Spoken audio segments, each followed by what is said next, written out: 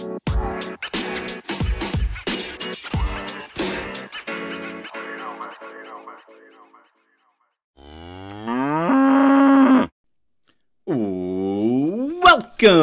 to Old Walls House. It's me. It's your main man. It's your host. It's Old Walls.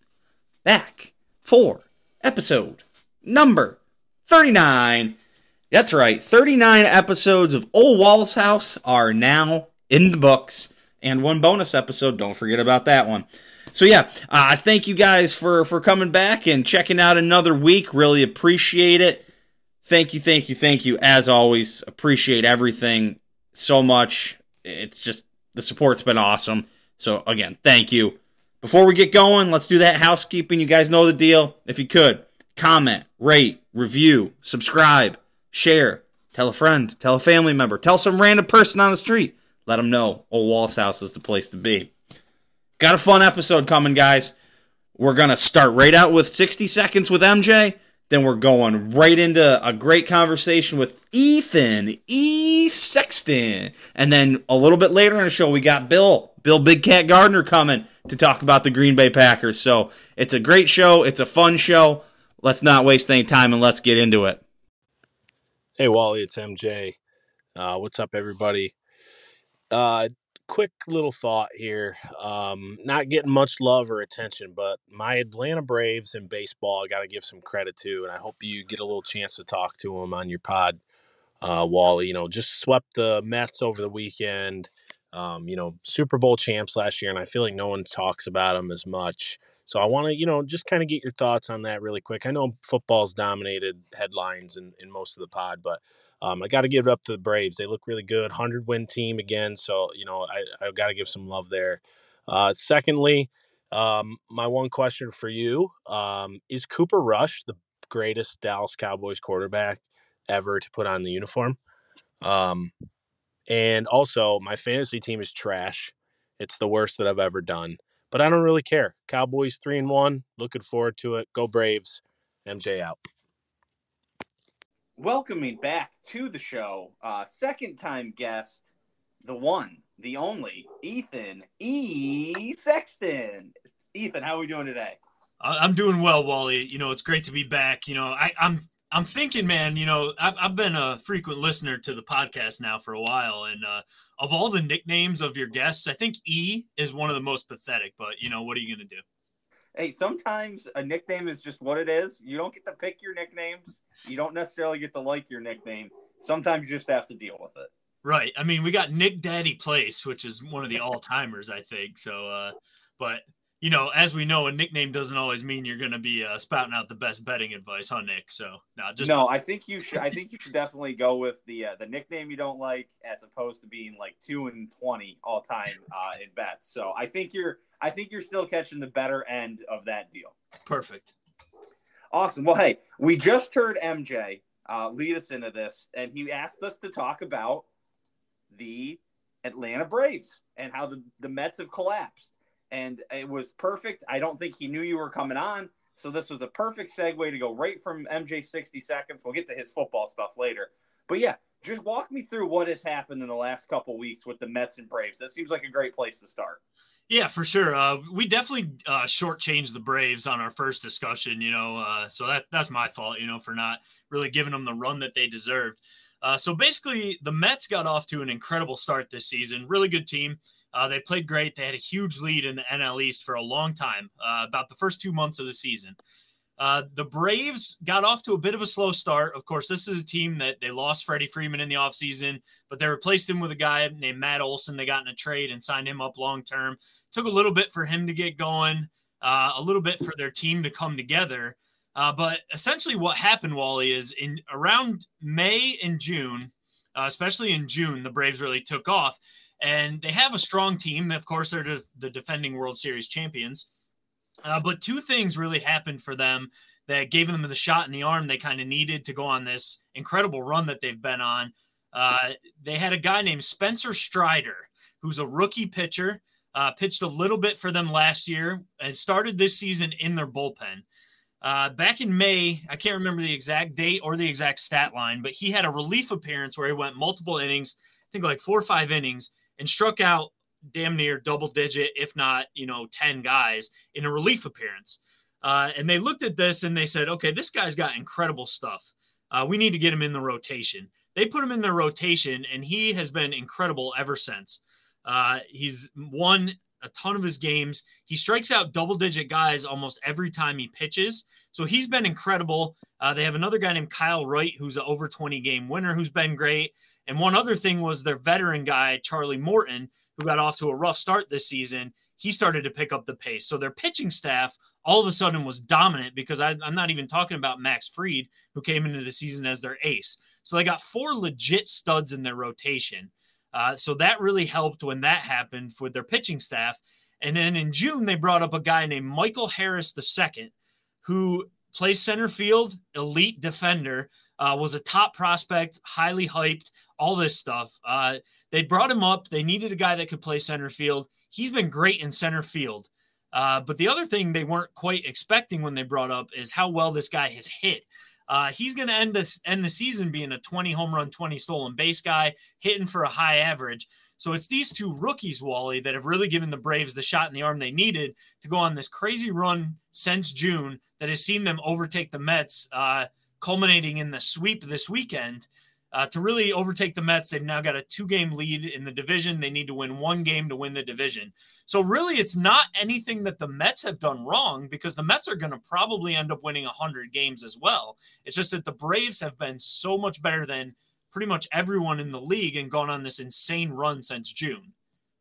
And just one thing, I did see, though, that basically the Mets, had they just not gotten swept, had they won 1 game out of the series, they still would have had their destiny in their own hands in the last couple of games this week, right? That's correct, because they coming into the series Friday before it started, the Mets had the tiebreaker, but being swept has now given the Braves control of their own destiny. Like I said, they just need to win 1 game and they'll win the division. And it's been a pretty crazy division, because the Mets and the Braves have won 100 games now. The Mets need 2 wins in their last 3 to win 100 games.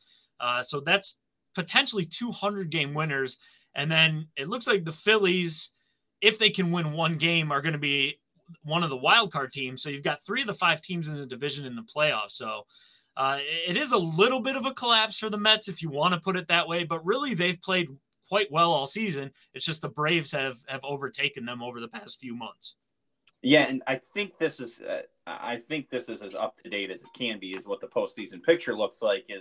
That's quite the swing. So now the Braves get the 2 seed in the NL, if I'm right, yep, and will play the winner of the Cardinals and the Phillies, as opposed to where the Mets now are the 4 seed, playing the Padres, and will then have to play the Dodgers in the second round. I believe that's as up to date as possible, but that just seems like quite the change in fortunes there. I mean, the Dodgers obviously still being world beaters, it seems. Yeah, you definitely wanted to try to avoid the Dodgers as much as possible. So as long as Atlanta wins 1 game, that scenario is locked in, where they'll win the 2 seed. Whoever wins the NL East is the 2 seed. And right now it's in the Braves' hands. So you've got that. And then the Mets, the Mets and the Dodgers, the Mets and the Padres series is locked in as long as Atlanta wins the East. That can't change. The only thing that can change on the NL side right now is the Phillies need to win 1 game to clinch the 3rd wild card spot. Technically, the Brewers are still in it.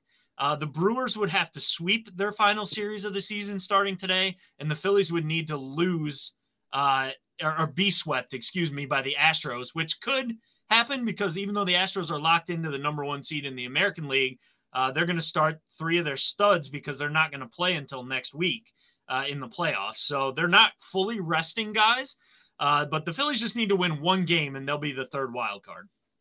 And even if the Phillies don't win 1 game, even any loss by the Brewers knocks them out, correct? Correct. Yep. So the Brewers need to sweep their final series, and the Phillies need to get swept for the Brewers to overtake the Phillies for that last wild card spot.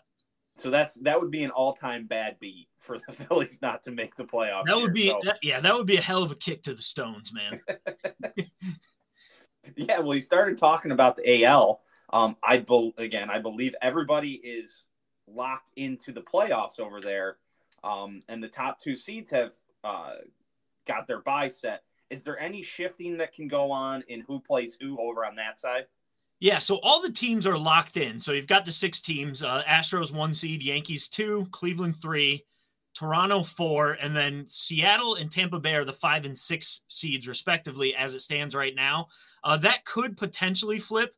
Right now, Seattle has a 1-game lead in the standings. So depending on how this last series goes, the Seattle right now is scheduled to face Toronto, but they could, if they lost, or if Tampa Bay could overtake them in the standings, then those 2 teams could flip-flop. That's the only change. So all the teams are set, the 6 teams that are going to be in the playoffs on the AL side, but that final, the wild card matchups basically are still up in the air a little bit as of now. Got it. Yeah, so as, you know, people who maybe don't follow baseball, we're talking about a lot of teams for the playoffs as far as baseball, you know, is concerned, if maybe you haven't been paying attention. Walk us through kind of the new postseason picture here. We're up to 6 teams in each league, and it's 3 division winners and 3 wild cards. Am I correct? Yep, you're correct. So basically, this is the first time that they added the 3rd wild card spot. It's a nice change. We talked about it a little bit last time. I think, 12 teams make the playoffs now. It's less than half the teams in the league, so it's not too many in my opinion. Gives you an even number to go off of on each side of the bracket. So that was the major change coming in, is the addition of 1 more wild card team. And basically what that did is, instead of your top seed having a bye and then playing the 2 wild card teams playing into the 4-man bracket, the 14 bracket, if you will, you get 2 wild card series, on both the AL and the NL side. So you basically get 1 more round of games. Those wild card series that we're talking about, they're only 3-game series. So it's a best of 3. They play them right in a row. They start on Friday and there's no breaks. They're all played at the higher seed stadium. So those are going to be quick series leading into the AL and NL divisional series. I love that. I love that it's just Friday, Saturday, Sunday, correct, for both the wild card the wild card series. Yep, you got it. So it's 3 quick games. There's no breaks, no travel, nothing like that. Three games in quick succession, and then you're on to the divisional series. Yep, I absolutely love that, because the worst part of any of the postseasons in baseball, basketball, hockey, where they're doing these series is this day's off, this day's off, this day off. You play a game, you get 2 days off. Play a game, they're traveling. Oh, it's 3 days off. The NBA is obviously the worst. Yep. But I love that they're just going bang, bang, bang. They said, screw it. We're playing it all in one spot. When I first read that, I was like, wow, that's an interesting way to do it. But, thinking about it more and then hearing you explain it, right in a row, I think that's so cool. It gets the momentum, because I haven't watched much baseball this year, but now Cleveland's in the playoffs. And if you give me 3 games in a row or 2 games in a row, hopefully, I'll have much more investment to turn that on. If I had to, watch a game, they lose, and then I have to wait 3 days, it's a tougher sell. So I think it's great. Yeah, I agree completely, man. I think, baseball's such a long regular season, man. 162 regular season games is a lot of games. And it used to be that wild card game, you could make it as the wild card teams, and you're only playing 1 game. So you're playing 162 games, and you don't even get to play a series in the playoffs if you make it as a wild card. You have to rely on 1 single game to advance in the playoffs.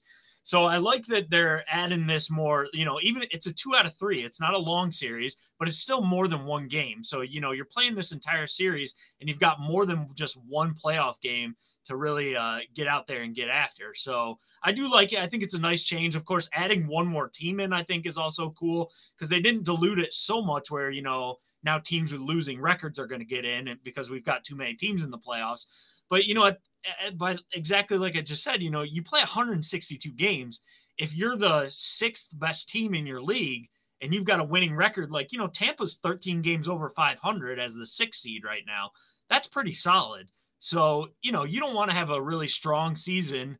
You didn't win your division, and then now you're just not making the playoffs, even though you're a good team. So I think it gets 1 more team that's had a strong season into the playoffs, and then instead of only getting a shot with 1 game, now you get to play a best of 3 series. So I love the change as well. It adds a little more drama, a little more excitement, and I don't think there's anything wrong with that.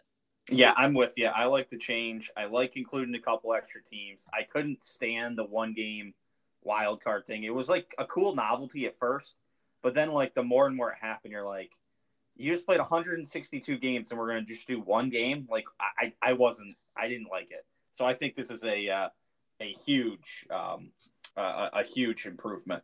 So while we're still talking about the AL and we've got a little bit of possible switcheroos going on over there, what's the better matchup for my Cleveland Guardians? Should I be hoping they get matched up with Tampa Bay or Seattle? Well, it's hard to say, man, because, I mean, in my opinion, all these teams are pretty good. Now, a lot of these teams have Achilles heels. Some of them we can talk about a little bit. But, if I was a Cleveland fan right now, which you are, I would feel pretty good about my team. You've played great since the last time we talked. Mm-hmm. You took over the division and dominated it to the point where you clinched, a week early.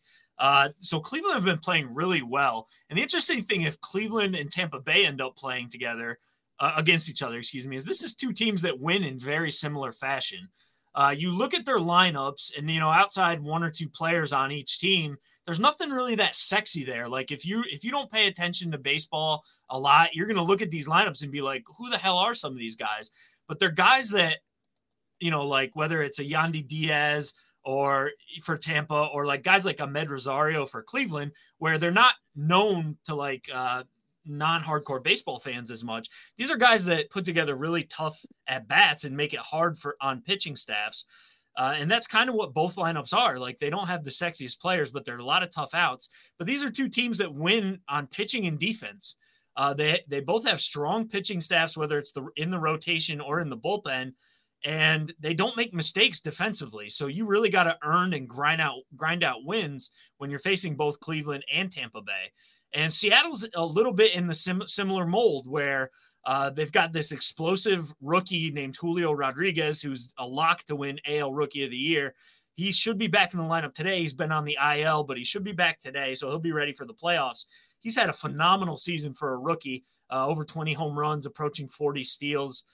He's been incredible. But the rest of their lineup, you look at it, and there's some good players there, but nobody that you're going to be like, wow, this guy's an MVP candidate or anything like that. But they have a strong pitching staff and a strong bullpen as well. So it's three really similarly built teams. I think those series, no matter who Cleveland ends up playing, it's going to be a tough one for both teams. Yeah, and just to stay with my Cleveland Guardians, that is, one of the notes I made is obviously Jose Ramirez is a stud. Yep, he's by far the best offensive player on the team. Yeah, one of the more underrated. The other production going to come from? Is it going to be, like you said, is it that Ahmed Rosario? Because he's been around for a little bit. I know Miles Straw and Josh Naylor were both young prospects that they liked when I was following them a little more in depth. Where else do you see offensive production coming from them?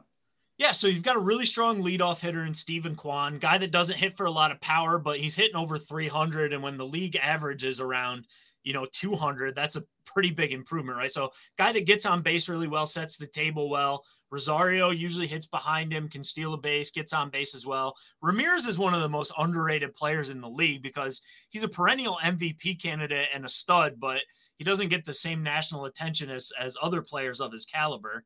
You mentioned Josh Naylor, who's had a great, a strong season, hitting 254, 20 home runs, approaching 80 RBIs.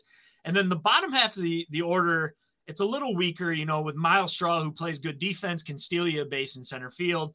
The catching spot is more based on, like guys that can handle the pitching staff and are better defensively. So you don't have much for hitters at the catching spot, even though they did just call up Josh Naylor's brother, Bo, who's a pretty big prospect for them, but not sure how he's going to pan out, in the small sample here he's going to get in the majors before the playoffs, if he's even going to be on the playoff roster.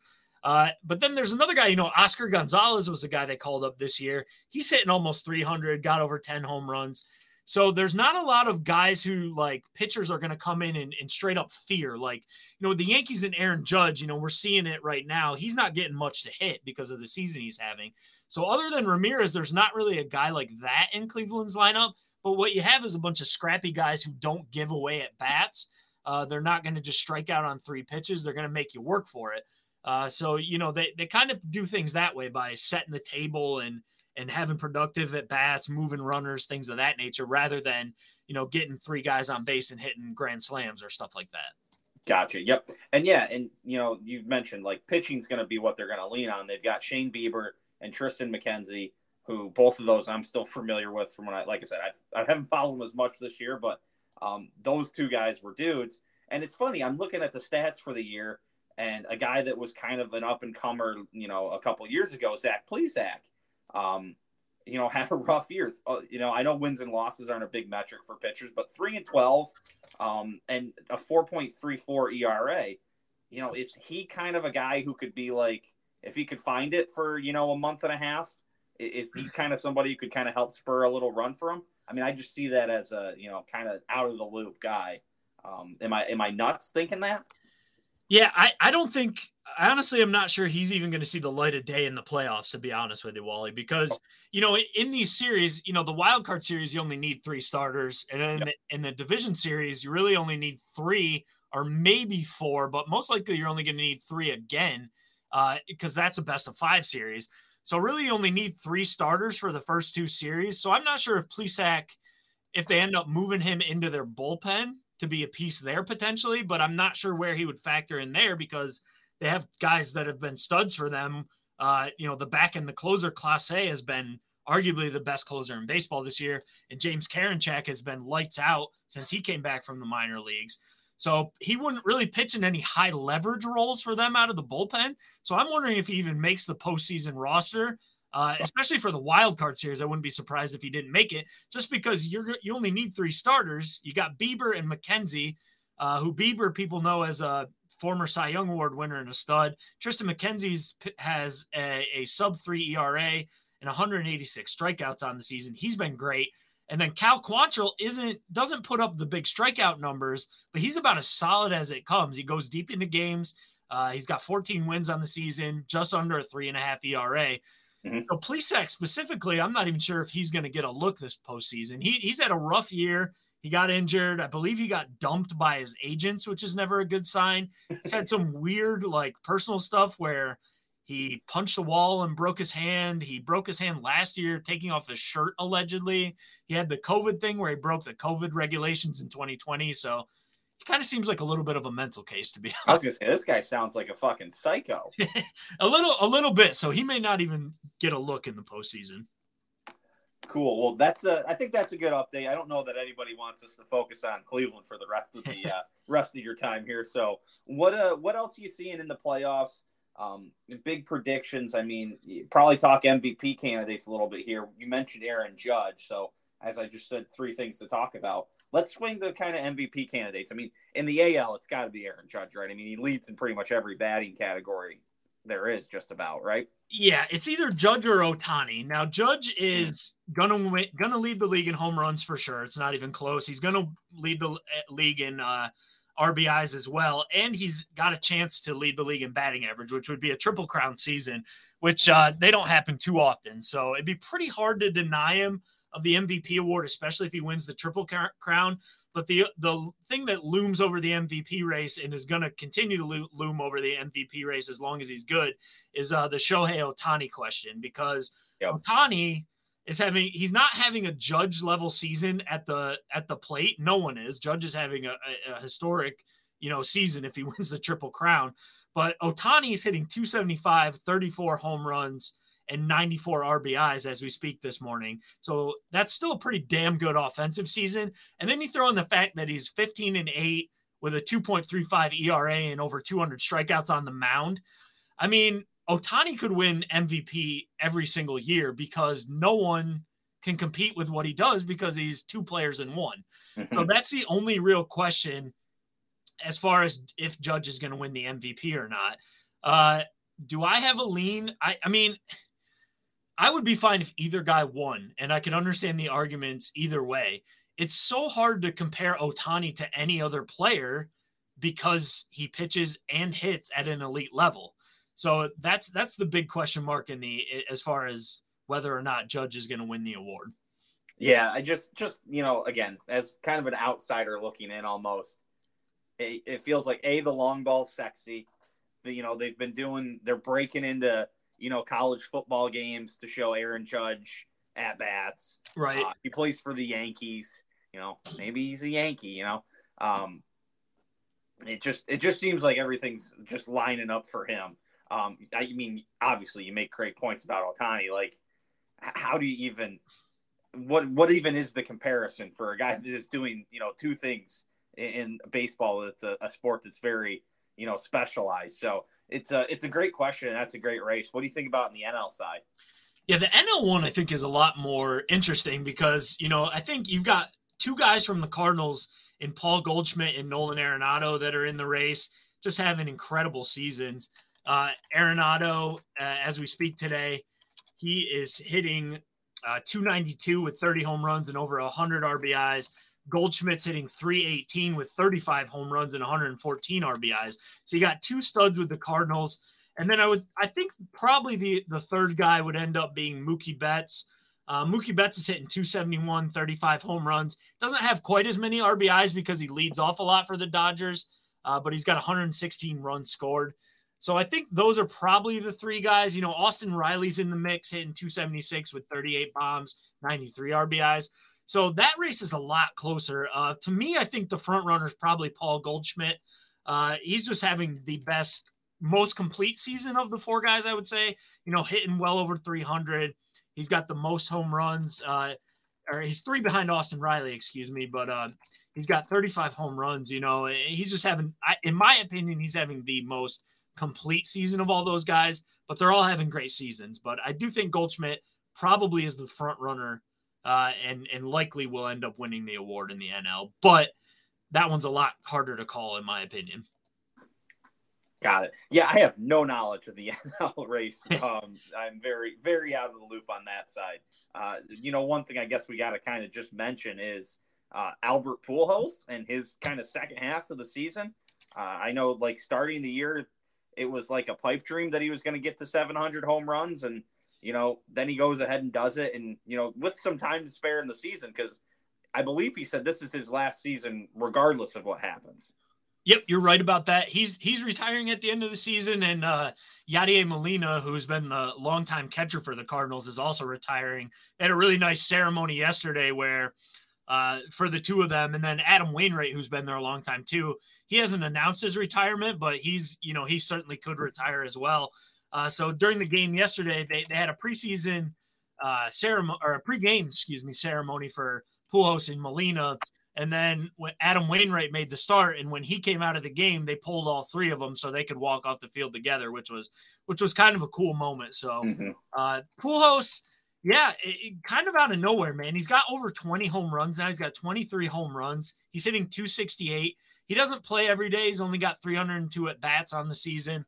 Mostly plays against left-handed pitching. Kind of came out of nowhere, man, because he got released by the Angels last year, which that huge contract he signed never really worked out. And not a lot of people expected him to really have much left in the tank.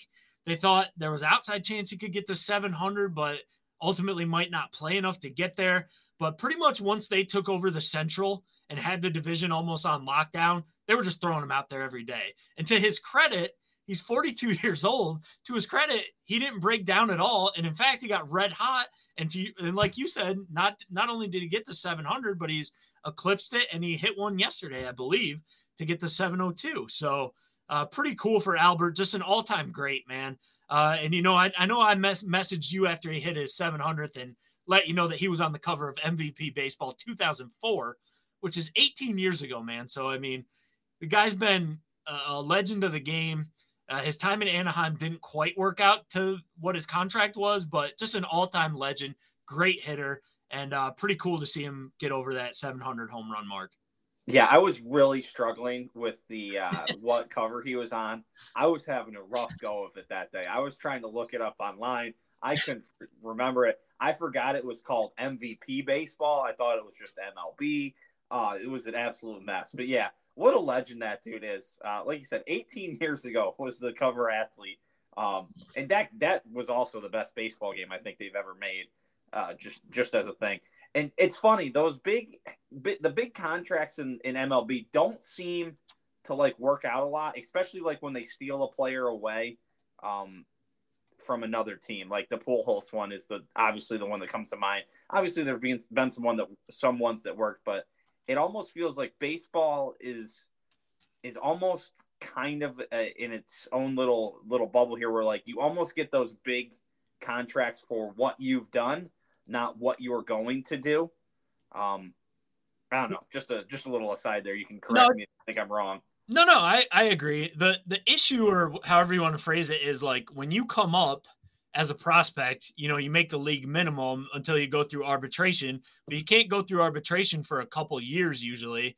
And they're trying to make changes to this whole system, so I don't have it completely memorized and all that stuff. But basically what happens is you don't get paid what you're worth. If you're a top prospect and you hit the ground running and you play great, like this Julio Rodriguez has done for the Mariners, a lot of times, unless you sign a deal, which he actually did sign a 10-year deal with the team, but you don't get paid what you're worth for almost 6-7 years until you hit free agency. Now, if you're an extremely talented player like Ohtani in arbitration, he just signed a 1-year deal to avoid arbitration for next season, which he's going to get paid $30 million. But if you're not playing at that level, you don't often get paid what you're worth until you hit free agency, but you don't hit free agency until you're in your late 20s. So then you end up signing a long-term deal when your prime is, you're still in your prime when you sign it, but then after you hit 30, you're starting to go down the downhill slope. So that's, I think, why a lot of the long-term deals don't end up working out is because when you can finally sign one, if you sign a decade-long deal when you're 28, by the end of it, you're probably not going to be close to the player you were when you first signed it. So a lot of them do end up kind of working out not the best. Yep. Well, hey, that was a nice little aside we had. Let's swing back to the postseason. Let's talk some predictions, who you like to move forward. You can kind of either go round by round for me, or you can give kind of a giant, an overall overview of it. Like I said, I know there's some possible changes on the AL side, but who do you see getting to the ALDS and ALCS and on to the World Series? Yeah, so if we start with the wild card matchups as they are in the NL, I'd like to say the Phillies could win, and I do think they can because they have two stud pitchers in Zach Wheeler and Aaron Nola, but they're really streaky at the plate, and the Cardinals are pretty tough. So while I think the Phillies could win, I lean Cardinals there. So Cardinals winning that one. I think the Mets will take care of the Padres. The Padres have been really disappointing since they traded for Juan Soto. When I was last on, we said they were the big winners at the deadline, and I think next year they'll come good. They'll have Tatis back. They'll be a little better. But for this year, Soto's really struggled. And they have a team that could beat the Mets, but I lean the Mets. You got DeGrom and Scherzer still. So Mets and Phillies moving on to in the NL. If Cleveland plays Tampa Bay or Seattle, I think I like Cleveland. They've been playing well. They're going to be hard to beat on the mound. They really don't have any holes unless they just don't hit enough at all to get through. So I like Cleveland there. Toronto, right now it's Toronto and the Mariners. That's a tough one. I think I'm going to give the nod to the Mariners there. I like their pitching staff just a little better. Toronto can bop, but in the 3-game series, I think they got enough pitching, but after that, I think they'd struggle. So let's go Seattle. So that would put Cleveland versus the Yankees, Seattle versus Houston, the Dodgers against the Mets, and the Cardinals against the Braves. So if we do that, I think I like the Yankees and Astros to advance to the ALCS. Cleveland will give the Yankees a tough run, in my opinion. I think the Astros get by either team they face. They'll figure out a way to get that one away. I'm not too concerned on that front. I'm just hoping for one series victory here. Yeah, well, the Yankees had been struggling. I told you when we last talked not to worry about it, and then they struggled a lot more. But they've kind of righted the ship. Their big question is going to be, can the guys around Judge step up and hit enough? Because in the playoffs, people are not going to let Aaron Judge beat them. They just won't pitch to him. So that's going to be their big question. But I do think we're going to end up Astros, Yankees, ALCS. And in the NL, I like the Braves to get to the NLCS. I think the Braves are the most complete team. They have the least amount of question marks, and they've been playing better than pretty much everyone in the game. So I like the Braves to come through, get to the NLCS. Dodgers-Mets is really hard to call. The Dodgers are the best team record-wise in the league. They have a huge question mark at the back end of their bullpen. Craig Kimbrell was bad for them all season. They finally took him out of the closer's role, and they don't have one guy that's just been their closer since they did that. They have a good bullpen, but I don't love the fact that you don't have this lockdown closer to go to late in games. Ultimately, I think they probably have enough to get to the NLCS. The Mets pitching, if it comes out and performs at its top level, they can beat anyone, but they have arguably the weakest lineup of the potential 4 teams that we set up there. So they would have the worst lineup. So I think ultimately the Dodgers, they've got enough. They'll get through.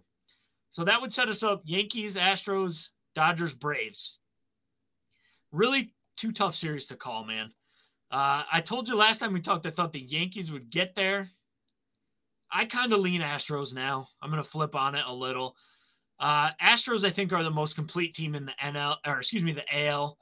They have top to bottom lineup that's great. They have this incredible pitching staff where they're going to put guys that have won, 15 games with 3 ERAs in their bullpen because they have too much starting pitching. And they have a closer that can get the job done. I like the Astros. I think it's going to end up being them. And I just think in the NL, the way the Braves are playing right now, if they can keep it up through the playoffs, I think they're destined to get back to the World Series, which this prediction's 100% going to be wrong because that would mean we have a repeat of last year. So I doubt that ends up shaking out this way. But if the way I'm looking at it, Astros Braves World Series, I think maybe the Astros could come out on top, but I don't like doing predictions because baseball's so hard to predict, man. The playoffs, It's all about who's getting hot at the right time. We saw the Braves do it last year. They just got hot at the right time, won the division, and then crushed through the playoffs. So we'll see what happens. I mean, the Braves are hot right now. Cleveland's hot right now. Dodgers are great. Astros are great. Yankees, if they right the ship, they're pretty great as well. So it's, I don't like doing predictions, man. And I pretty much just took chalk. So bound to be wrong, but I think those are the best teams in my opinion. I like your insight. Here's what I'm going with myself. I'm taking the Indians to the World Series. Let's go. The only team I see them being able to beat is just the New York Mets doing some New York Mets kind of shit. That's the only way the Indians can win a World Series. So we need the Mets and then get the Indians through the Yankees and Astros. And the Mets would find a way to give me a World Series title for the Cleveland Guardians. I don't know if I just said Indians there. But yeah, the Cleveland Guardians. I think that's the only way is they got to get the Mets in the World Series and just hope some shenanigans happens. Yeah, I could see Cleveland getting there, man, honestly. I'm not just trying to get your hopes up. They've got a great team. They're playing really well. I think the Mets are going to Mets before they get to the World Series, though. So that might be your only I think the Mets have maybe already Metsed by losing this NL East. So damn it, Mets. Hang on. Hold that Metsin off for a couple more weeks. Awesome. Well, E, I appreciate it. Great insight as always. We'll definitely have to check back in with you maybe around the time of the World Series and just kind of see have you wrap everything up for us as we head towards the World Series. Absolutely, buddy. Thanks for having me back on, and look forward to listening to the rest of the podcast. Awesome. Thanks, E. Joining me again for 3rd or 4th time now, he's becoming a regular guest. Bill, the Big Cat Gardner, here to talk about the Green Bay Packers. Bill, how we doing today? Good, Walls. Thanks for having me again. As I was going through and making my notes, this is kind of our Packers, State of the Union, 4 weeks in. I'm going through my notes from yesterday's game and kind of my thoughts on the season. This might not be the most positive conversation going forward, at least from my end. Do you plan on bringing any large amounts of positivity to this, or we both kind of have a little bit of a dark outlook? I will try my best to stay positive. Yeah. So I guess if you're going to be the good cop in all this, I'll just start out with the bad cop. Yesterday, 27-24 overtime win, squeaking one out against the Patriots, not led by Mac Jones. Only one drive with Brian Hoyer. Bailey Zappi at quarterback takes the Packers to overtime. We conversed through text yesterday during the game. Just give me a quick rundown of what you thought yesterday. I think if Brian Hoyer played that whole game, I think New England would have won. The only thing that really saved Green Bay, I think Zappi played fairly well for the situation he was put in, but he did miss throws. like crucial points where I feel like maybe Hoyer, maybe not, but maybe Hoyer makes the play. So I think that was kind of lucky, really. Yeah, I'm not going to disagree with you. Zappy was 10 of 15 for 99 yards. Hoyer was 5 of 6 for 37 yards when he played until he got absolutely lit up by Rashawn Gary. The big problem was they rushed for, over 150 yards, and it's like, is this defensive line just going to get beat to shit, and it's going to be up to the linebackers to make every, tackle in the run game? Like, I know the backers are going to get the majority of the tackles, but, like, the line's got to get some push and do something. Are you seeing anything? I mean, Kenny Clark got his ass kicked yesterday. Yeah, he got worked pretty good for being such, like, he's a stud. He's a big-time player, and I feel like he did get kind of worked yesterday, but I'm going to assume that was Belichick's plan. He knows that, who Kenny Clark is, and he's going to do his best to neutralize him, and he had a good game plan for him.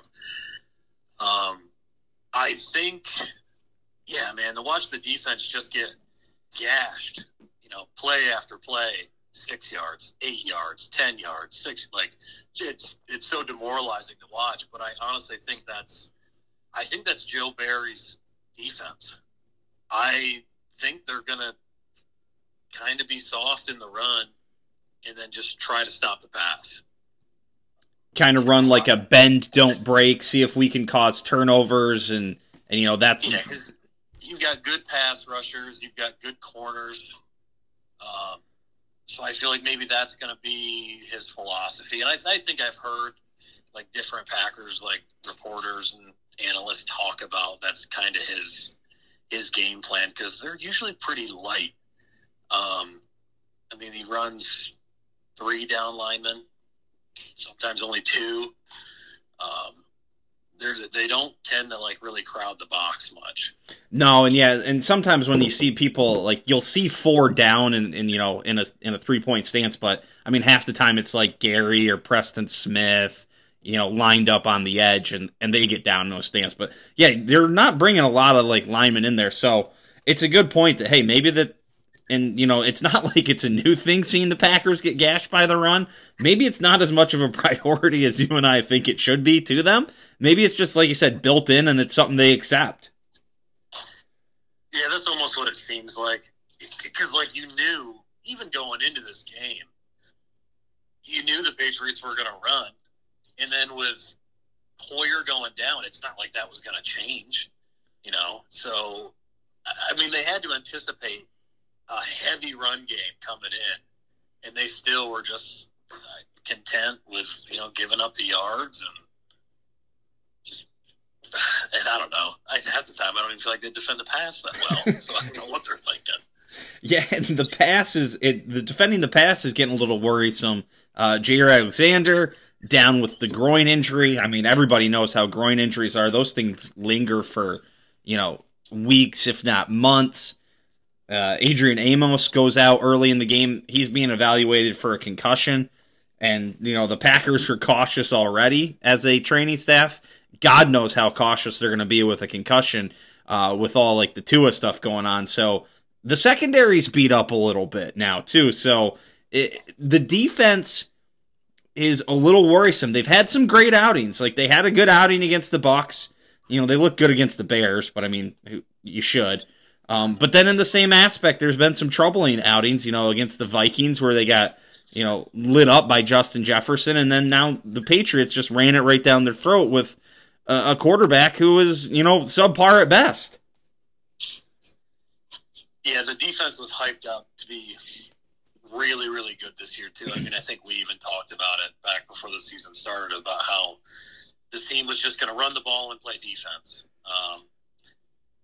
Hopefully, I mean, with Amos, with it just being a concussion, hopefully, it's maybe only a couple weeks that he's out, because he's very important to that defense. He may not be like, your flash. Obviously, Jair is very important. Amos isn't like your flashy guy, but that dude, I think if you go back and look, he plays like 100% of the snaps every game. Mm-hmm. I mean, he's a defensive captain. He's always on the field. So, like, losing him, I think, is And that's bad. They use him in a lot of different situations, like in places on the field. Like, you'll see him up near the line. You'll see him way back in coverage. I mean, he made a tackle in the backfield when he got the concussion. Like, you'll see him all over. That he made when he got hurt. Yeah. Yeah, so, the defense is a little bit of a worry, obviously, but I think the biggest worry, and it's not something that's a big surprise, it's the passing game. And, as well as the receivers who don't want to catch the football, Rodgers looked awful in the first half. He came back and kind of redeemed himself in the second half yesterday, but that first half out of Aaron Rodgers looked like a guy who was washed up, frankly. And, starting the year, the worry was going to be there's going to be nobody to throw to, and Rodgers was going to hold on to the ball too long and take sacks and then throw bad interceptions. And it's kind of coming true, but even like the easy throws, Rodgers doesn't seem to be hitting. So it's a little bit more of a worry about Rodgers than I ever thought I'd have going into the year, and I don't know where, you kind of fall there. I mean, I know you were saying pull Rodgers in the first half yesterday. I think we may have been getting a little out of control there. But, so I don't know. Where do you fall on all that? Yeah, I wouldn't pull Rodgers. That's a little bit of an overreaction. He has not looked great, though, to start games. I think it was similar last year, though, because he barely does anything in the offseason. I think I saw something that said he tries to, not even throw that much in the offseason, to, save his arm and stuff. So I'm sure he's probably just shaking off some rust, but it does feel like it's taking longer for him to shake that rust. But if you look at the second half, man, he was dropping dimes. Yeah, I mean, he came out right away. He threw a couple balls that were just perfect. The one down the right sideline to Lazard on third down that kind of got them going.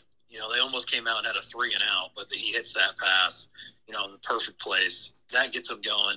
Dude, and then what should have won the game is him hitting Dobbs down the right sideline in the end zone. Perfect. Perfect ball.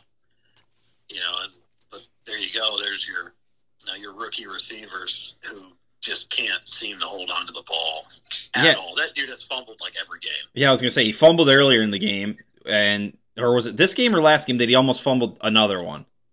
I'm getting so confused with his fumbles because it's such a common occurrence now, which is not a good sign. If you watch him closely, when he gets tackled, that ball is usually kind of coming loose. Most of the time he ends up falling on it, but his ball security is not great. No, it's not a good sign. And he makes such great plays sometimes. He got himself open and made a great play to get to the ball in the end zone. He made a good back shoulder catch for a touchdown after that. It's the dude's got some talent, but you just gotta hold on to the football. Yeah. Him and Watson, they have flashed some really great playmaking ability. But you're going to get all the stuff that comes with them also being rookies. And you look at it around the league, you see all these other rookies who went in the first round, and it seems like they always are doing better. But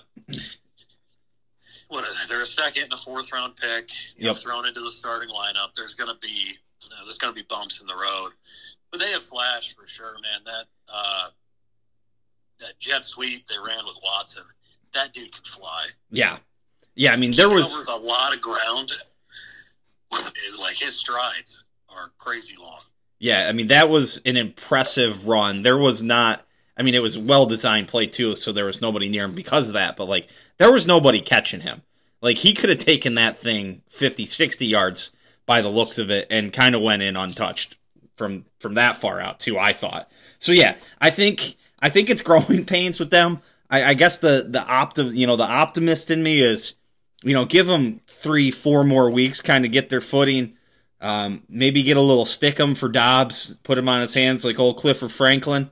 Get him holding on to that football, and there could be some good things to go from that. I think, and we've seen this in Rodgers' history, is because of a little bit of mistrust of Dobbs and Watson, he gets kind of forcing it to his favorite targets.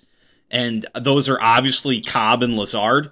Robert Tonyan caught a touchdown pass. The first time he's maybe ever caught a touchdown pass with fans in the stands, because the last time he was catching touchdown passes was in COVID, and he kind of had come out of nowhere then. But like, he's going to force it to those guys, which becomes an issue because he waits for them to get open and causes sacks. And, you know, he's always been that kind of guy where he really kind of feeds one or two guys. But, you know, in the past, he's had Devontae Adams and Jordy Nelson and, you know, Greg Jennings and Donald Driver, like, to do that to. I mean, this is a team where he's kind of really got to spread it around, and it just almost seems like he's lacking the trust to do that. Yeah, you can see there's always that slight hesitation. Because it's like he wants to go there, but he's got that little bit of mistrust in those guys. So the rhythm comes off, and then he holds on to the ball too long, and then he's looking for the big play, and then he takes the sack or, you know, just throws it out of bounds, which he did this a few years ago. When he gets off rhythm, you know, he tries to, you know, kind of play that hero ball. But I guess it's better for him to just, let's do this now. Yeah. You're 3-1, and you haven't had, like, I mean, the wins have been sloppy. Yes. But you're still 3-1. You know, it's, as long as you can still get wins while you're working through this stuff, you know, hopefully you'll be in an okay spot, you know, come the end of the year. Yeah, that's a really good way to look at it. And I mean, if you would have said at the start of the season, coming out of this stretch going 3-1, I think, well, I know I would have taken it. I would have to imagine you would have taken that too. I mean, Vikings, Bears, Bucks, Patriots. You don't know the Pats are going to be down Mac Jones, but I mean, 3-1 in your first 4 games. I think that's a, you know, the results out of that are, you know, a B+, A-. The way they got there is maybe a C+ or a B-. But I mean, at the end of the day, you know, the regular season, you don't necessarily have to prove anything. You just kind of got to get through it, get yourself to the playoffs, and then hopefully by then you're playing the kind of football you need to, so that then you can go prove something.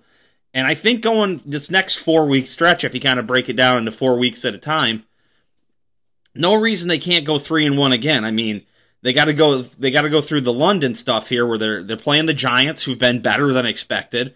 But then they get the Jets and the Commanders. Neither of them have been any good. The Commanders have been awful. And then at the Bills on Sunday Night Football is going to be a tough one. But this looks like a very easy, not easy, but a very possible stretch to get to 3-1 in this one too. Yeah, absolutely. I mean, they should, you know, if they're going to be the team that people expect them to be, like, if you look at, you know, power rankings and stuff like that, most of the rankings have them, like, in between, like, 3 and 5. So if that's who they're really going to be, you know, these are games they need to win. Yep. You need to beat the Giants, you need to beat the Jets, and then you need to beat the Commanders. If you lose to the Bills, you know, that's going to happen. Yep. Because the Bills are, I think, number 1 on everyone's power rankings right now. So, you know, if that's the game you lose, I mean, I guess that's okay. Yeah. Yeah, I would agree with you. So why don't you give me, if you got a grade to give the Packers so far this season, what would you give them? Oh boy. I mean, the record 3-1, that's like a B+. But execution, I mean, it's been pretty average. Their win, like points scored versus points against, for them being 3-1, I think it was very low. I think they were barely above. Their points scored was barely above their points against. I mean, performance C, but like I said, really at the end of the day, what matters is the record. Yep. Yeah, and you said you just have to win. Yep. You just got to win and move forward. You know, and they're going to be ugly. It's hard to win games in the NFL. Yeah, and doing the points thing, they would be, so they won by 2, 3, so that's 5, 17 is 22, and then they lost by 15. So yeah, just 7 points above their on the points for versus points allowed. So anything, as we kind of wrap this up before, and we've kind of mentioned it to each other. We'll probably do this every 4 or 5 weeks, kind of check in. Anything you've seen as like a real big bright spot for the Packers? I know I've got one thing in mind, and I'm thinking we might get to the same place. But any big bright spot you've thought from the Pack so far this year? We probably have. I was going to say Quay Walker has looked great. Mm-hmm. I think he's played really well because I watched like some of the preseason games, and I know in the preseason you're playing really basic, defense, and he didn't seem like he was doing much because he was playing most of the preseason. Yep. But he didn't like really flash. I didn't think. I didn't watch every single play, but it wasn't anything that like blew me away. But watching him, in these first 4 weeks, he can fly all over the field. When he hits with a purpose. Right now, I think he's just racking up tackles, but I think as the year progresses on, we'll see some like difference-making type plays out of him. Mm-hmm.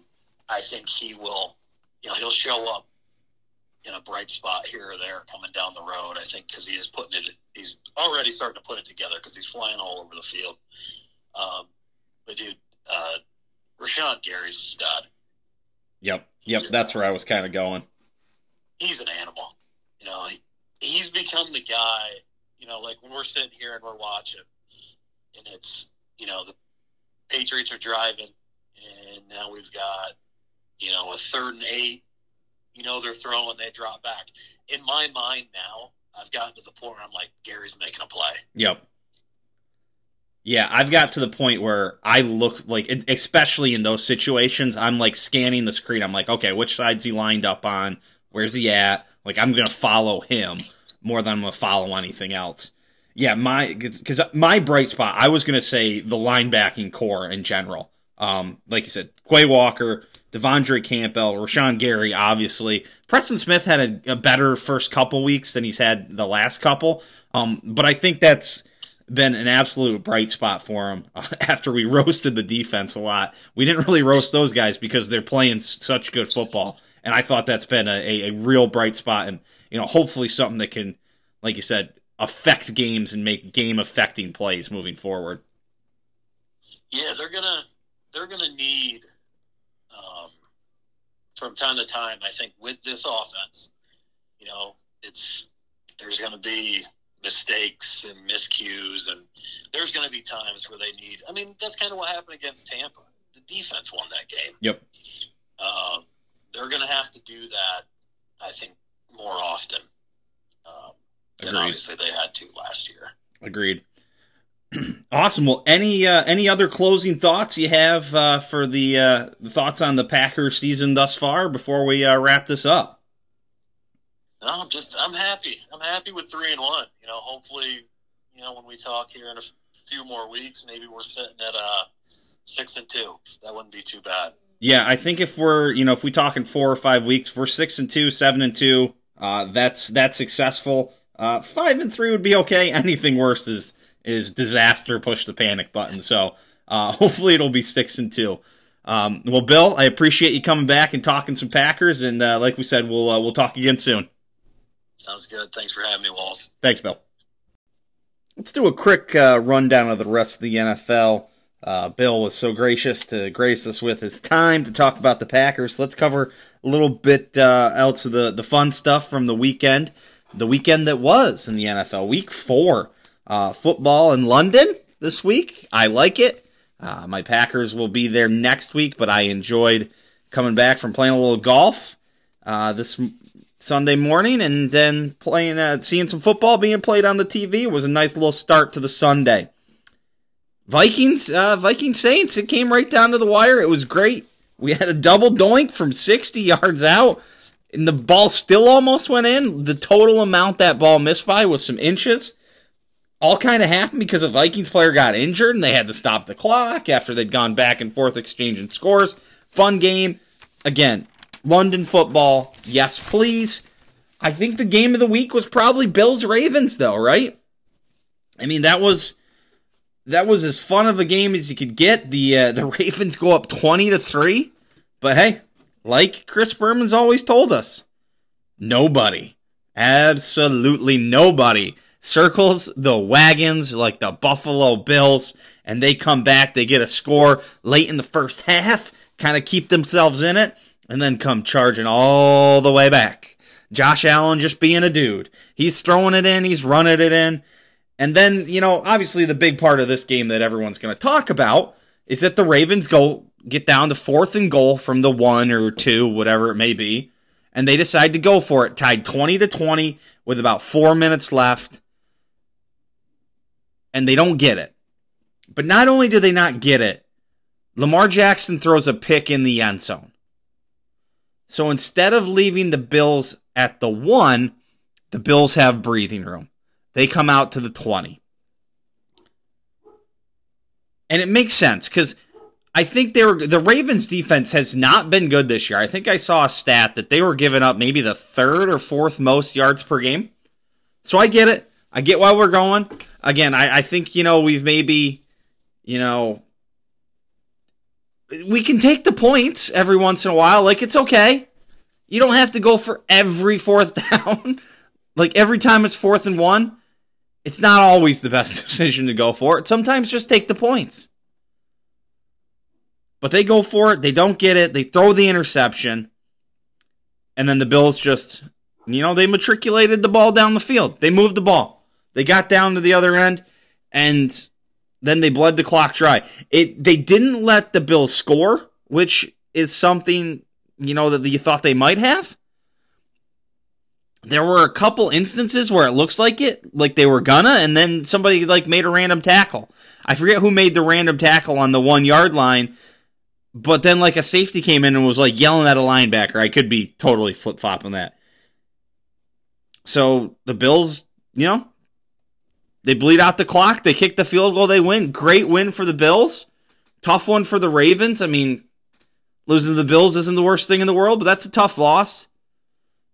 You wonder if, hey, you just kick the field goal and, you make them have to go score the touchdown. They were being very capable of scoring a touchdown there, but they weren't in. They weren't in. You just never know. Now, hey, we can Monday morning quarterback all we want here, Monday evening quarterback as the Rams and the 49ers are playing over my shoulder, but if the Ravens score a touchdown there, they look like geniuses. Now, who's to say it doesn't stop the Bills from still going down and scoring, but you never know. Another comeback team to talk about. I'm a believer, man. I'm a believer in the Philadelphia Eagles. I'm a believer in Jalen Hurts. They get down 14-0 early against the Jacksonville Jaguars, who for some reason don't want to throw the ball to Kirk. I mean, just, you paid a bunch for him. Let's feed him the rock, people. Let's feed him the rock. My fantasy football team could use it. But yeah, I'm a believer in the Eagles. They battle some adversity, tough weather, tough conditions, get down 14-0 to a Jaguars team who I think is solid. They'll finish around 500, I think. Maybe a bit over, maybe a bit under. Can't finish 500 anymore. But yeah, I'm a believer in the Eagles. They battle back from being down 14-0 and I believe ripped off 21 unanswered at one point. I'm going to need to check myself on that now.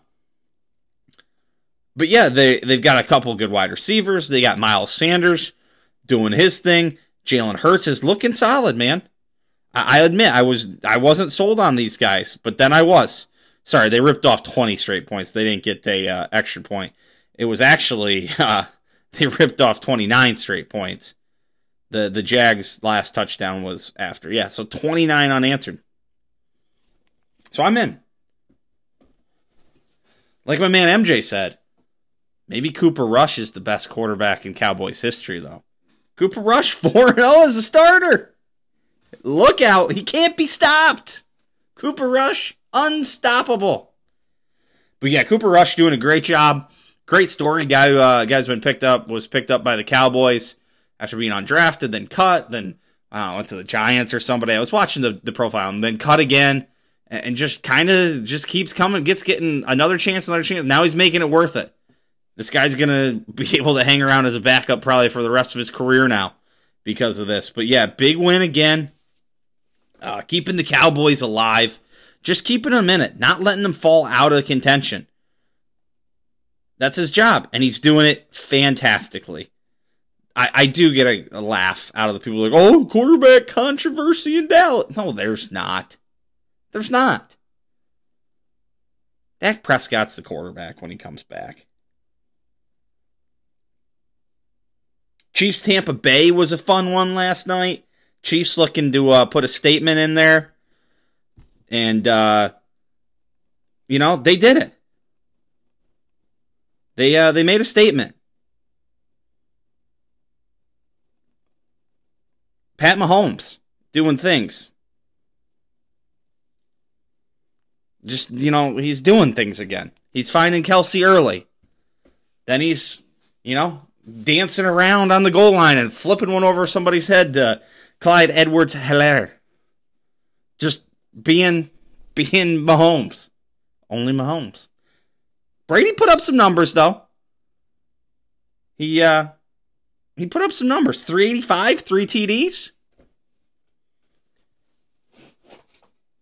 He's not dead yet. My man's still hanging. Around. But, good win for the Chiefs. Panthers are like 1-26 if their opponent scores more than 17 points, I believe, under Matt Rule. I was super confused about the line tonight, the Monday night line. The Rams were getting 2 points. And what do you know, at the end of the first quarter, not quite the end of the first quarter, there's a minute and a half left in the first quarter. They're down 7-3. I was like, this is either a trap game and the 49ers are the favorites for a reason, or this is the game that the Rams are going to blow them out by 20.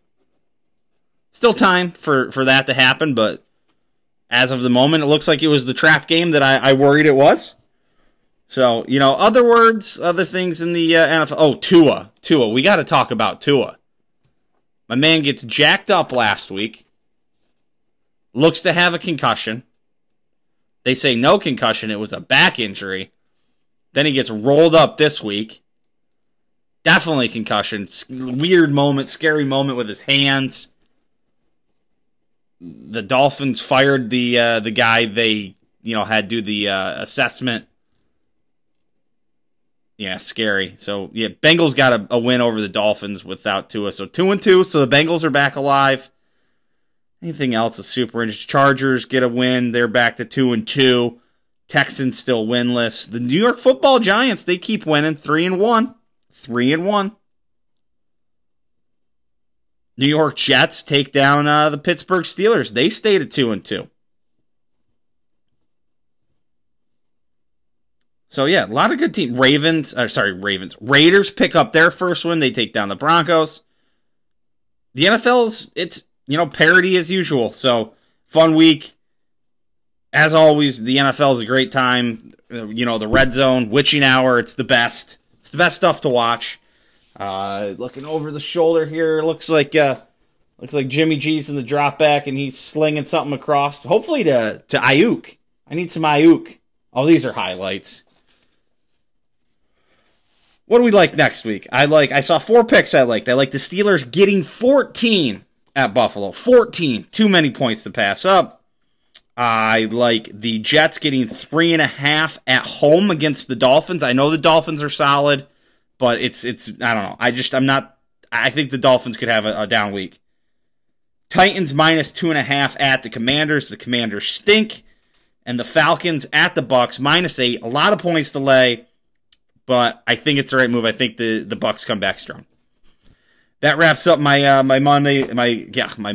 It is Monday night. My NFL talk. We will have the Monday Night Football addendum that I'll throw on Tuesday morning right before I hit publish. So we'll be back real shortly. Monday Night Football, and all I can say is Vegas knew. They knew. I was thinking, maybe they didn't know something for once. I was wrong. Of course I was wrong. I'm always wrong. The Niners come out and just, kind of ragdoll the Rams. And I think, from what I saw of the game, didn't watch it, super closely, but I saw enough of it. The Niners played better than the score indicated. They got, kind of those 10 garbage points late, but it was, 14-9 at one point in the third quarter, missed field goal. And I don't know, it just felt like they were playing better than the score indicated. Jimmy Garoppolo seems to be working out for now.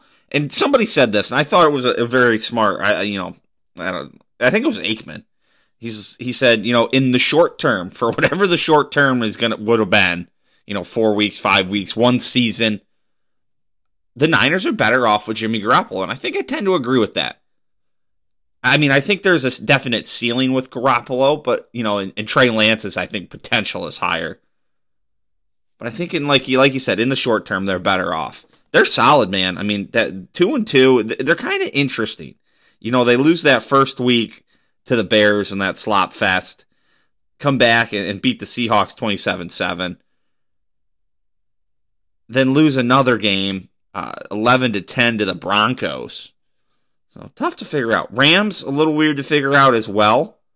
They get boat raced the first week by the Bills, but then come back with two good wins, Falcons and Cardinals. Not the strongest teams, but might learn a little bit more about the Rams versus the Cowboys, see if they can get by maybe the greatest Dallas quarterback ever in Cooper Rush. So yeah, fantasy football, took my first loss in my auction league on ESPN. I had won most points scored the last 2 years in that league. I'm falling behind. I'm 100 points back of most points. Need to pick the pace up. It would help if Alvin Kamara got healthy. He's been trash. It'd be nice if Dak Prescott could come back as well and start putting up some points for me. So got to figure some stuff out in that league. Big matchup in my Yahoo league, probably my best team. Week 5 matchup against the other best team, 2 top scoring teams in the league. I've scored 577 points through 4 weeks. The leader in the league scored 622. Team's on fire. Maybe we can knock him off. So 2-1 in one of my leagues, 3-0 in the other 2 big money leagues. How's my 2-2 in that league? And then in my dynasty league, I think I've moved to 3-1. 3-1. I think I picked up the victory. Let me double check here. Yes, that's going to be a victory. Going to be 3-1 in that league as well. So not too bad all around. All right, that does it for football. The student athletes toss the pigskin around too, so let's go talk about some college football. Let's start off following up with Clarkie's Corner, see how we did this week. So one addendum, Clarkie did say he wanted Ole Miss plus 6.5. Must have flipped it. Ole Miss was actually minus 6.5. So Clarkie had Ole Miss plus 6.5. They ended up winning 22-19. They would have won had they been plus 6.5. The catches, they were minus 6.5. I was taking Kentucky minus 6.5 to go against him. So we're just going to scratch that one off, not even count that one. Just pretend like that didn't happen. The rest of Clarkie's picks, he goes Rutgers getting 40.5, and that is a winner. I am an idiot and wrote that down as a loser. So yes, Rutgers actually gets a win. Northwestern, this is where we differed. I went with Penn State, got stupid, shouldn't have done it, but I did. Northwestern easily covers 25.5. 17-7. Obviously, more talk about that game coming up. So I pick up a loss there, and then we both have losers on. Iowa State was minus 3.5. They lose to Kansas, and then NC State was the upset pick, and they go down to Clemson 20-30. 20-30. So we go to the totals. Clarkie goes 2-2 on the week. He moves to 14-9-1. I go a beautiful 1-3 and move to 16-7-1. 16-7-1 for me, 14-9-1 for Clarky. Both profitable there, both profitable. So coming up this week, Clarky likes Michigan giving 22 to Indiana. He likes BYU getting 4 on the road in Notre Dame. He likes Auburn getting 29.5 against the Georgia Bulldogs. And for his upset pick, he likes FIU taking down UConn. I think I'm just gonna break with him in one spot. I'm gonna take Georgia. Georgia's at home. Auburn's coming between the hedges, I believe they say. Between the hedges. I'll take Georgia. I'll ride with him on everything else. So, let's get to it. This week, I didn't see a ton of college football, so going to be kind of a short little segment here. Penn State struggles with Northwestern. Wet, sloppy game. I think games like that tend to do better for the underdog. You know, the sloppiness can kind of negate some of the, the talent differential. But still, pretty pathetic performance from Penn State. Northwestern came to play, and they just weren't ready, as is typical of James Franklin-led teams, just not doing what you should do. They should beat Northwestern by more than 10 points, especially as 25-point favorites. Like, you got to do better. Do you have to beat them by 4 touchdowns? No, but it shouldn't be a 10-point game that could have been a one-score game because Northwestern actually went for it on 4th and goal late in the third, and it did not get them. I thought they should have kicked a field goal.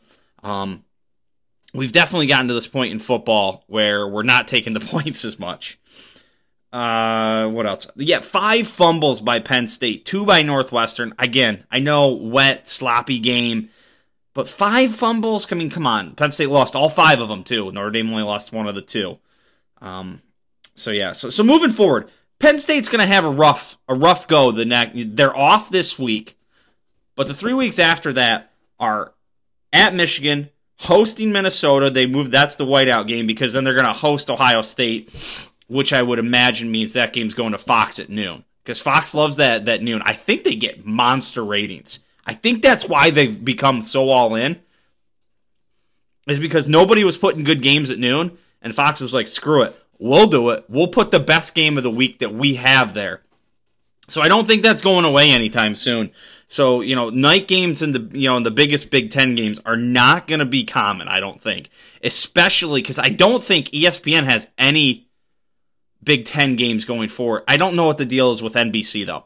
If there are still somebody who wants to run night games, night games in the Big Ten can, Penn State whiteouts will still happen, but as long as Fox has it their way, they like that big noon slot. They run their big noon kickoff right into that big noon game, and it's been doing well for them, I believe. So yeah, if Penn State doesn't figure it out a little bit, they're going to get boat raced by Michigan, they're going to have a hell of a test with Minnesota, and they're going to get boat raced by Ohio State. So they should figure it out in the off week. Speaking of boat races, TCU boat raced Oklahoma. Saw that. Didn't see any of that game. So again, I didn't see much. Other big wins: Clemson, Alabama, Wake Forest, Ole Miss, Oklahoma State all pick up wins over ranked opponents. Good wins there. So next week we got 3 good games really to keep your eye on. TCU at Kansas. I believe game day is headed to Kansas. Tennessee going to LSU. Can Tennessee kind of continue this little comeback trail, pick up a big win in Death Valley? And then Utah and UCLA, a little Pac-12 with a good game. All ranked matchups, so those should be fun. Just a couple newses and notes. I guess it'd be news and notes. It wouldn't be news is. It'd just be news and notes. A couple of things in news and notes. I don't know. It's not newses and notes. That's just stupid. I'm an idiot. Wisconsin fires Paul Chryst. I thought there might be more rumblings, but then when you get run out of your own stadium by Illinois, that's going to put you on the hot seat. And they've skipped the hot seat and said, see you later. You're out of here. Jim Leonard, the defensive coordinator, former Wisconsin Badger himself, will be stepping up as the interim. And amazing news drop of this one. They dropped this in the Packer game about 2 minutes after Romeo Doubs dropped what would have been the go-ahead touchdown in the end zone. And I mean, they were rolling it across the the screen on the local Wisconsin CBS channel. Just incredible news dump for that. Also, Syracuse ended up shortening their quarters to 10 minutes when they were playing Wagner because they were beating them so bad. So I've got a thought. Maybe don't play fucking Wagner anymore. Like, that shouldn't be happening. So, like I said, not much for college football this week. We'll be back with some next week. Like I said, a few good games and probably talking a little bit about upcoming game against Michigan. Let's hit my passing thoughts up. Hugh Jackman, back as Wolverine in Deadpool 3. Excited for that. Hugh Jackman, great as Wolverine. Deadpool movie's pretty fun. The first one was really good. The second one was okay, but the first one was really good, so maybe they can recapture that magic. Ryan Reynolds, great as Deadpool as well. A news reporter in Florida, covering the hurricane, found a way to cover their mic up and keep it from getting wet. They slapped a condom on it. That was just absolutely incredible. I can't imagine who was like, yeah, this is what we're going to do. We're going to put a condom on the mic. Like, you can see the little bubble on the top and everything. Just absolutely great. Aaron Rodgers was calling the plays, we found out. He kind of let it out. He acted like it was old news. Said it on the Pat McAfee show that he was calling most of the plays the day Matt Flynn went for 480 and 6 touchdowns in week 17 in 2011. Yeah, 2011. That season ended well. But yeah, he was calling the plays for the majority of them. Matt Flynn responded that he had to audible out of most of them. So nice little dig there. Nice little dig. The the New Zealand Prime Minister, she was at the UN the other day trying to regulate free speech, saying it could be a weapon of war. She's a cunt. So she can go fuck herself. She's always seemed terrible. Like, she's seemed terrible through all this COVID shit, but they're just doubling down now. Like, you're just finding out who these fucking assholes are. Yeah. Just absolute dickheads. This meme really got me. It showed the old RCA connecting pack. It was what you would plug into, like, your Walkman and then eventually, like, your iPod. And it had the tape deck thing. You put in the tape deck that you could play a CD player, you could play your iPod through your car stereo that didn't have a CD or an MP3 hookup or an aux cord.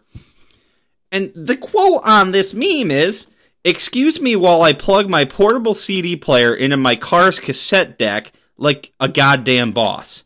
Me, 1995. Motherfucker, I was doing that till 2013. 1995. There was a full-grown adult in between 1995 and when I was still doing it. I mean, good Lord, 1995. I mean, that was 1995. They even make CDs in 95. I know they made CDs in 95.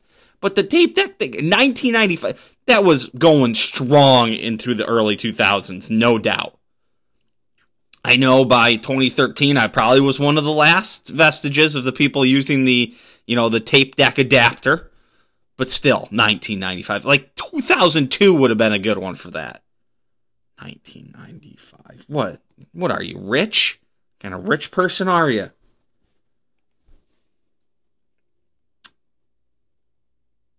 Errol Spence Jr. and Bud Crawford not appearing to happen in 2022.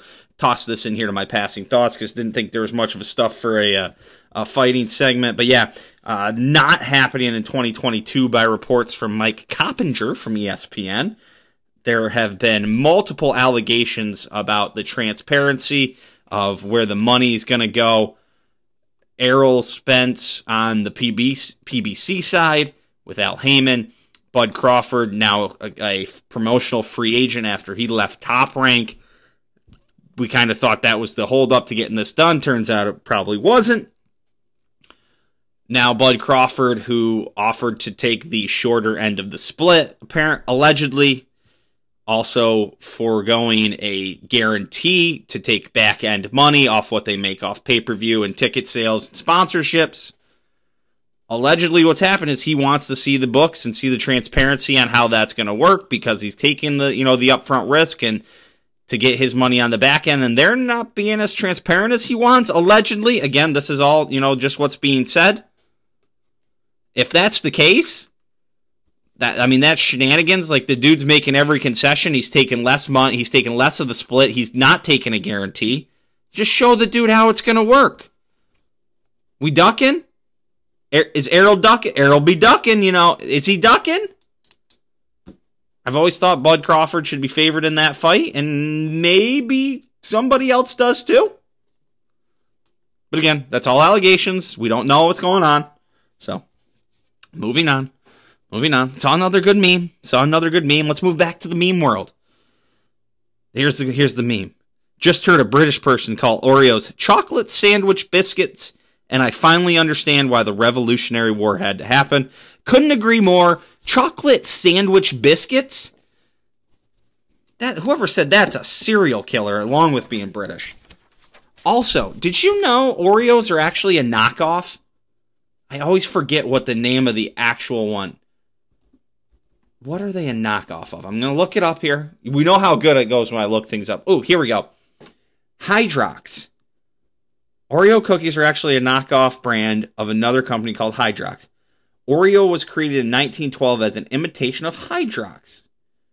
Oreo obviously eventually exceeds Hydrox in popularity, which results in Hydrox being perceived as the Oreo off-brand.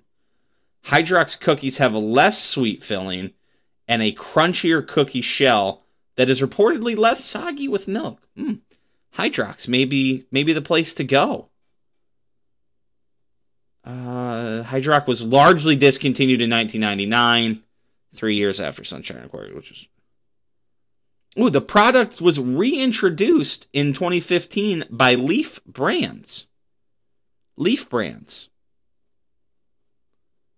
Is there any still out there? In 2017, the recipe was removed to remove artificial flavors, so they could be non-GMO. Yeah, well, I don't even know if you can find them. Now, down the rabbit hole we went there. Speaking of I guess this isn't really a rabbit hole. I don't know why I thought it'd say rabbit hole. Went to a Wisconsin football tailgate. My buddy was one of the people who invited me. He's a few years younger than me, just not too far out of college. I find myself at the tailgate talking with his parents almost as much, if not more, than I talk to anybody else. I'm getting old. The children are there getting after it, doing keg stands. I'm just kind of standing around talking to the parents. It's a different world. It's a different world sometimes. Well, back to the assholes. So, the House put off a vote to limit lawmakers' stock trades, and then the headline says, casting doubt on prospects. The majority leader's announcement that the House would not vote this week on a bill to curb trading by members of Congress punted the issue until after the midterm elections. Of course they did. Just push it down the road, right? You know when they'll vote on it? They'll vote on it like the fucking week after the elections. And they'll all vote no. You can't limit shit, so we can keep fucking stealing money. And then 2 years will pass before they have to get elected again, and everyone will fucking forget about it. Criminals. Every last one of them. Democrats, Republicans, everybody. Criminals. We should vote out the entirety of the House. We should vote out the entirety of the Senate. We should replace all of the federal government, slice it in half, and just get rid of all of it. Criminals. Criminals. Criminals. Apparently there's some criminals in pro fishing too. Apparently this dude was going around stuffing his fish, dropping lead balls like down their throats, stuffing them with like other fish fillets so that they would weigh more and then he'd win. I didn't know pro fishing was like this. I thought you just went out there and caught some fish. Apparently, along with stuffing them, they would plant fish. They would catch fish like throughout a time frame, keep them, cage them, go plant them, and throw a little bobber to mark where they were, or maybe just like put in the GPS on like their fishing like tools, and then go back and like pull the cage and be like, oh, we caught this monster that we've had for a while. So yeah, pro fishing, it's wild. DK Metcalf, he had to get carted off the field the other day. Wasn't so much because of an injury, but he had to use the restroom. A man had to take a dump. And TSN Sports tweeted DK Metcalf carted off the field to use the bathroom, King Energy. And he quote tweets it and says, that clinch walk wouldn't have made it with the laughy face. Oh, gotta respect it. Gotta respect my man. Other things you gotta respect. The Coca-Cola at McDick's. Best Coke in the game. It's the best Coke in the game. It is 100% the best Coke you can find at not a gas station, at a fast food place, and it's up there. You can't find any better. So NASA did this thing, the NASA DART mission, the double asteroid redirection test, where they were like firing like shit up at like a thing up at an asteroid and running it into it so it like changed the course. So I don't know how, like, that kind of slipped by. I was just like, hey, we did this, and I just like saw it in passing. Like, if I didn't see it that one time, I never would have seen it again. I knew it happened, and I never would have seen it again. So, very interesting. Very interesting. Saw the Manti Te'o documentary. That was very good. I can remember living through all that stuff. It was right after his senior year of college football. I was a senior in college.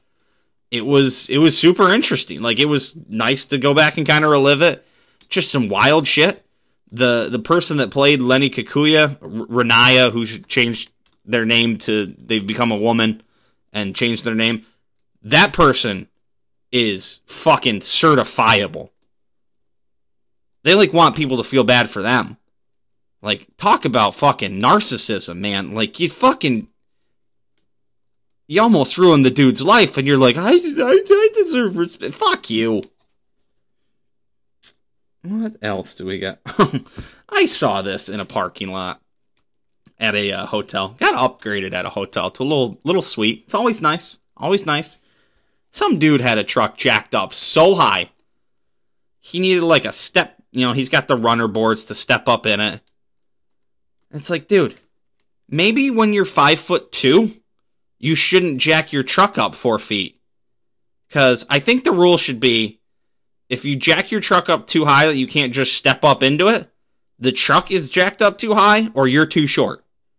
So what are we trying to compensate for? I don't know. Just maybe don't jack your truck up that high. If you got to put a little step ladder on your truck, maybe you've done too much. The hotel also you could just watch Showtime, like it gave you Showtime, so there was a ton of movies on there. Watch Black Sheep. Hadn't seen Black Sheep in a while. It's basically like, how do we remake Tommy Boy, but be a little different? So it's still a fun watch. Tommy Boy, yeah, not Tommy Boy. What's his name in Black Sheep? Richard. It's not Richard. What's happening? Donnelly. Al Donnelly is his brother. Al Donnelly was the Vice President Hoynes in West Wing.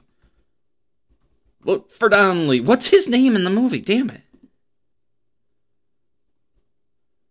Mike Donnelly. But funny movie. Gary Busey is an incredible character. And at one point, Gary Busey talks about how he has it on some movie on Laserdisc, which is fucking awesome. Laserdisc, first of all. And then that Gary Busey and that character had a Laserdisc is perfect. And I never understood this reference. They're talking about, selling the pictures to the incumbent governor. She's like, well, you have to tell me your name so I can know who to make the checkout to. He's like, my best friends call me Cash. I'm like, oh, Cash is his alibi. I had no idea. I was like 10. Didn't know he just wanted straight cash, homie. Or if you wanted to write the check, you could write it for cash. But he just wanted the straight cash, homie. Well, that's all I got. Let's go wrap this thing up. All right, people. Closing time. Again, as always, I appreciate all the support. I thank you guys to the ends of the earth and back. So thank you for all the support.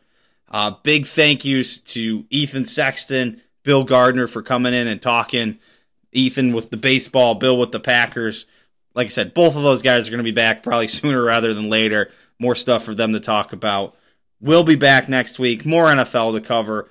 Baseball playoffs will have started. Also next week, planning on doing a little hockey preview.